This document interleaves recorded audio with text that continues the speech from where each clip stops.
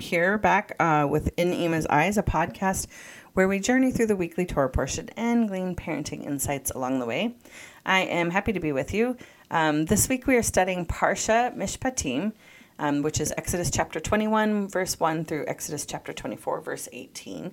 And it's my understanding that the word Mishpatim comes from the Hebrew root shofet, which means judge, but can also be a word that's used in modern Hebrew for like a referee of a soccer game.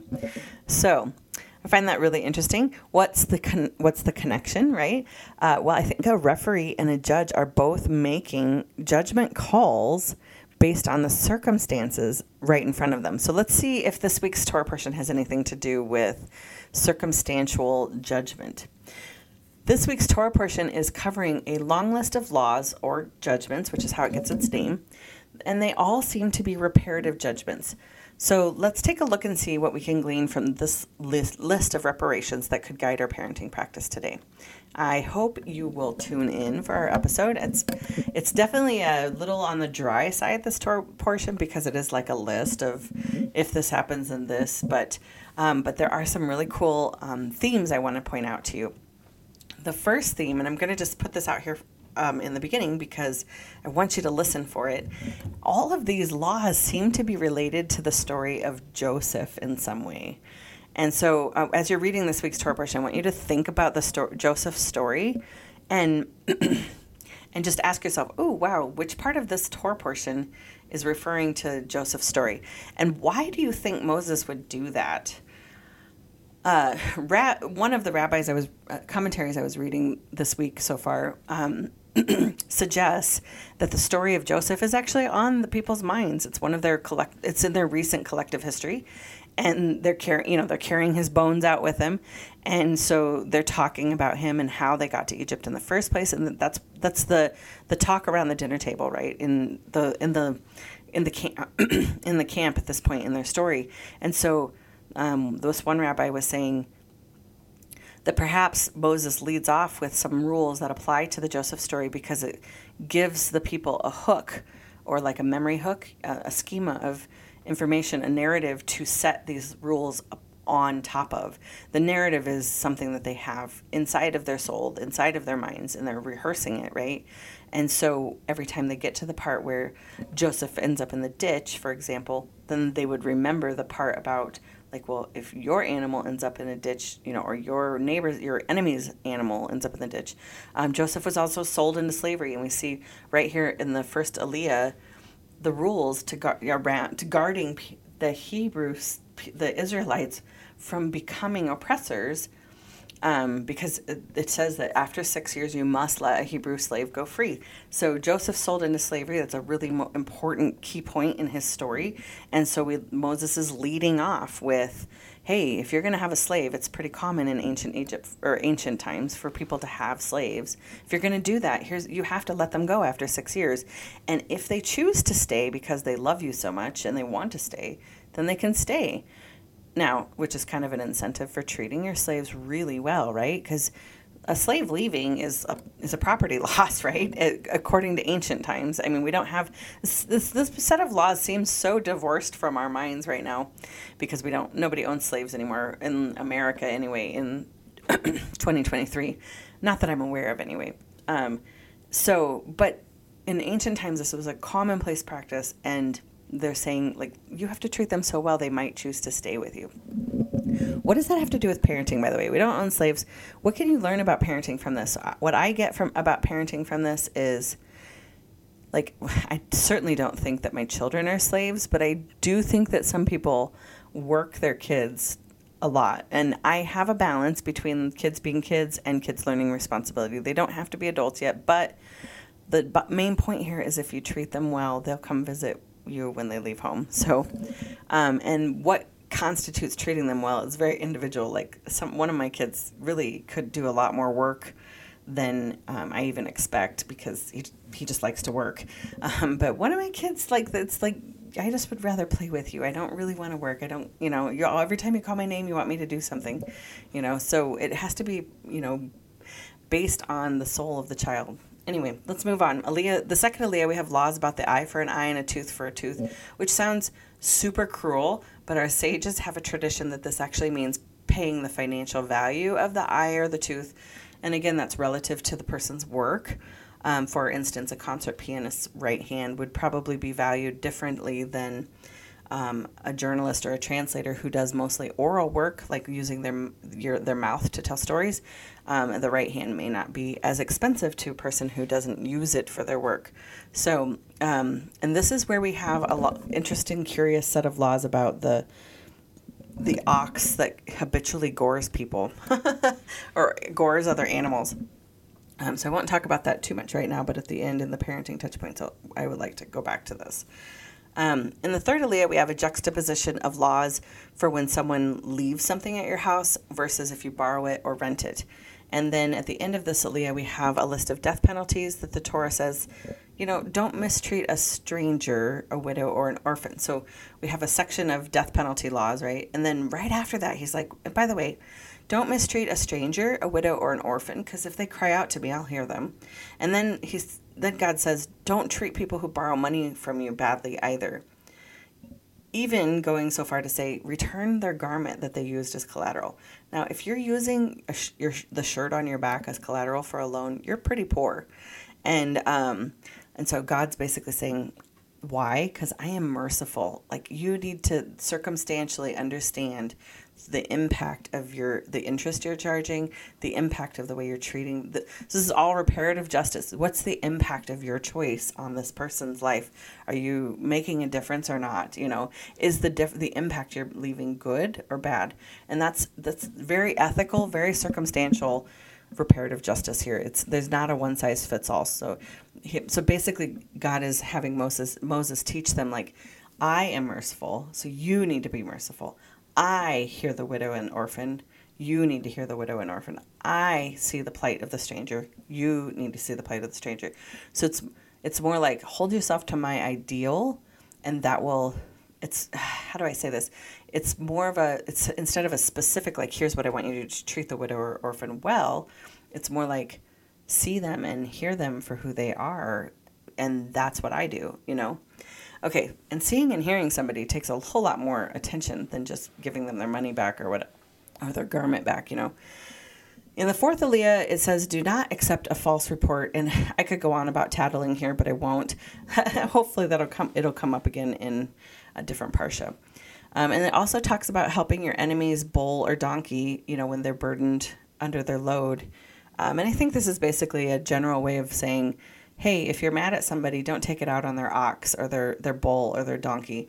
Like, if you see the burden being too heavy. This would go for separated families too. You might be mad at your ex, but don't take it out on the kids. Like, try to move forward in a neutral rather than revenge mode, because the person you hurt when you ignore the bull, the donkey, or the child is really the bull, the donkey, or the child, not the other person. So, in the fifth Aliyah, we take a break and talk about Shabbat and festivals. Well, that is reparative justice to the people who were just enslaved, right? That they have, with the Jewish people, we have a lot of holidays. We have one every Friday, and several holidays. There's spring holidays, fall holidays, holidays in the winter, holidays in the summer. And the point is that compared to being slaves when they had no time off at all, that's a reparative justice. And then in the sixth Aliyah, God mentions that there is a blessing for obeying. In the seventh Aliyah, God continues to say, like, hey, even though I am perfectly capable, I am, because look at all the plagues I just did, but I'm perfectly capable of driving all of these people out of the land in an instant with a miracle. I'm not going to do it. He's like, I will not drive them all out in 1 year, because your numbers are tiny enough that you will not be able to cover the whole land. And if I drive them all out and leave you there with a bunch of land you can't conquer, you're going to end up with tons of wild animals that will overtake you, and that's not good. So, again, I could go on about, like, what is God saying? This is a parenting touch point right here. God's saying, you're not quite ready for everything, all the blessing that I'm going to give you. And so I'm going to help you have victory in the situation one step at a time, instead of, giving you the complete victory and then having you struggle with a different problem. So I want to say, that reminds me, it's important to me to always kind of give God the benefit of the doubt that if I'm not getting what I want or need right now, that it might be because there's more to the story. Like he might be concerned about wild animals in my land instead of the people in the land that God's trying to give us. So again, it's metaphorical. But when we have victory in our own lives or we're struggling with something, it is important to just celebrate the small victories, the one step at a time, small victories. A lot of big changes don't happen overnight. So, all right, our parenting touch points. In this episode, we're discussing also like teaching when you sit down and when you walk along the way. So in Jewish tradition, we recite the Shema twice a day, and in the Ve'ahavta that follows the Shema, or that is attached to the Shema, we talk about teach these rules, this Torah, to the people, as to your children when you sit down and when you walk along the way. So what's the difference between teaching when you sit down versus teaching when you walk along the way? And what my understanding of teaching when you sit down would be like, let's get the Torah out and read it together. And, what do you notice? What do you wonder about? And talk about it, like learn it as we're sitting down studying it. But then there's also a way of teaching Torah as you walk along the way.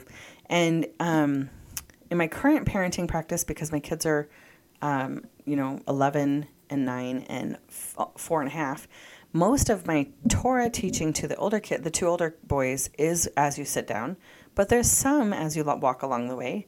Of course, leading by example is teaching the Torah. First of all, I know not everybody listening to this podcast is Jewish. I'm not saying that you have to teach the Torah, but every home has a Torah or a Torah. I didn't mean that.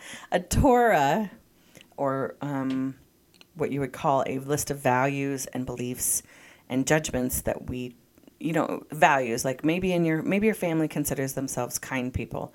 Maybe your family considers themselves productive in society.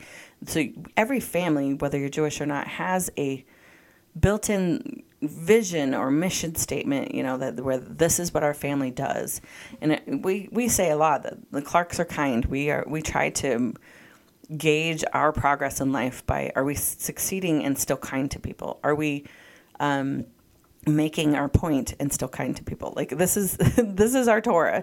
Are we doing whatever we're doing and still kind to people? So because we say all the time that we're Clarks and Clarks are kind. We're Clarks and we're hard workers too. If we say we're going to do something, we follow through with it. We have integrity. So do you see what I'm saying? Like even if you don't follow the Torah because you're not Jewish, the Torah, every family, every soul has a Torah inside of it that they believe in. And Torah just means teaching. It doesn't mean judgments or laws. It means teaching. And so what this is really teaching, this section is teaching us that, we teach when we sit down and have a talk about something that did go well or didn't go well, but we also teach as we walk along the way. When we're walking along the way, our kids are watching us as an example of what it looks like to be a Clark, to be kind, to be an employee, to follow through with what we said we would do.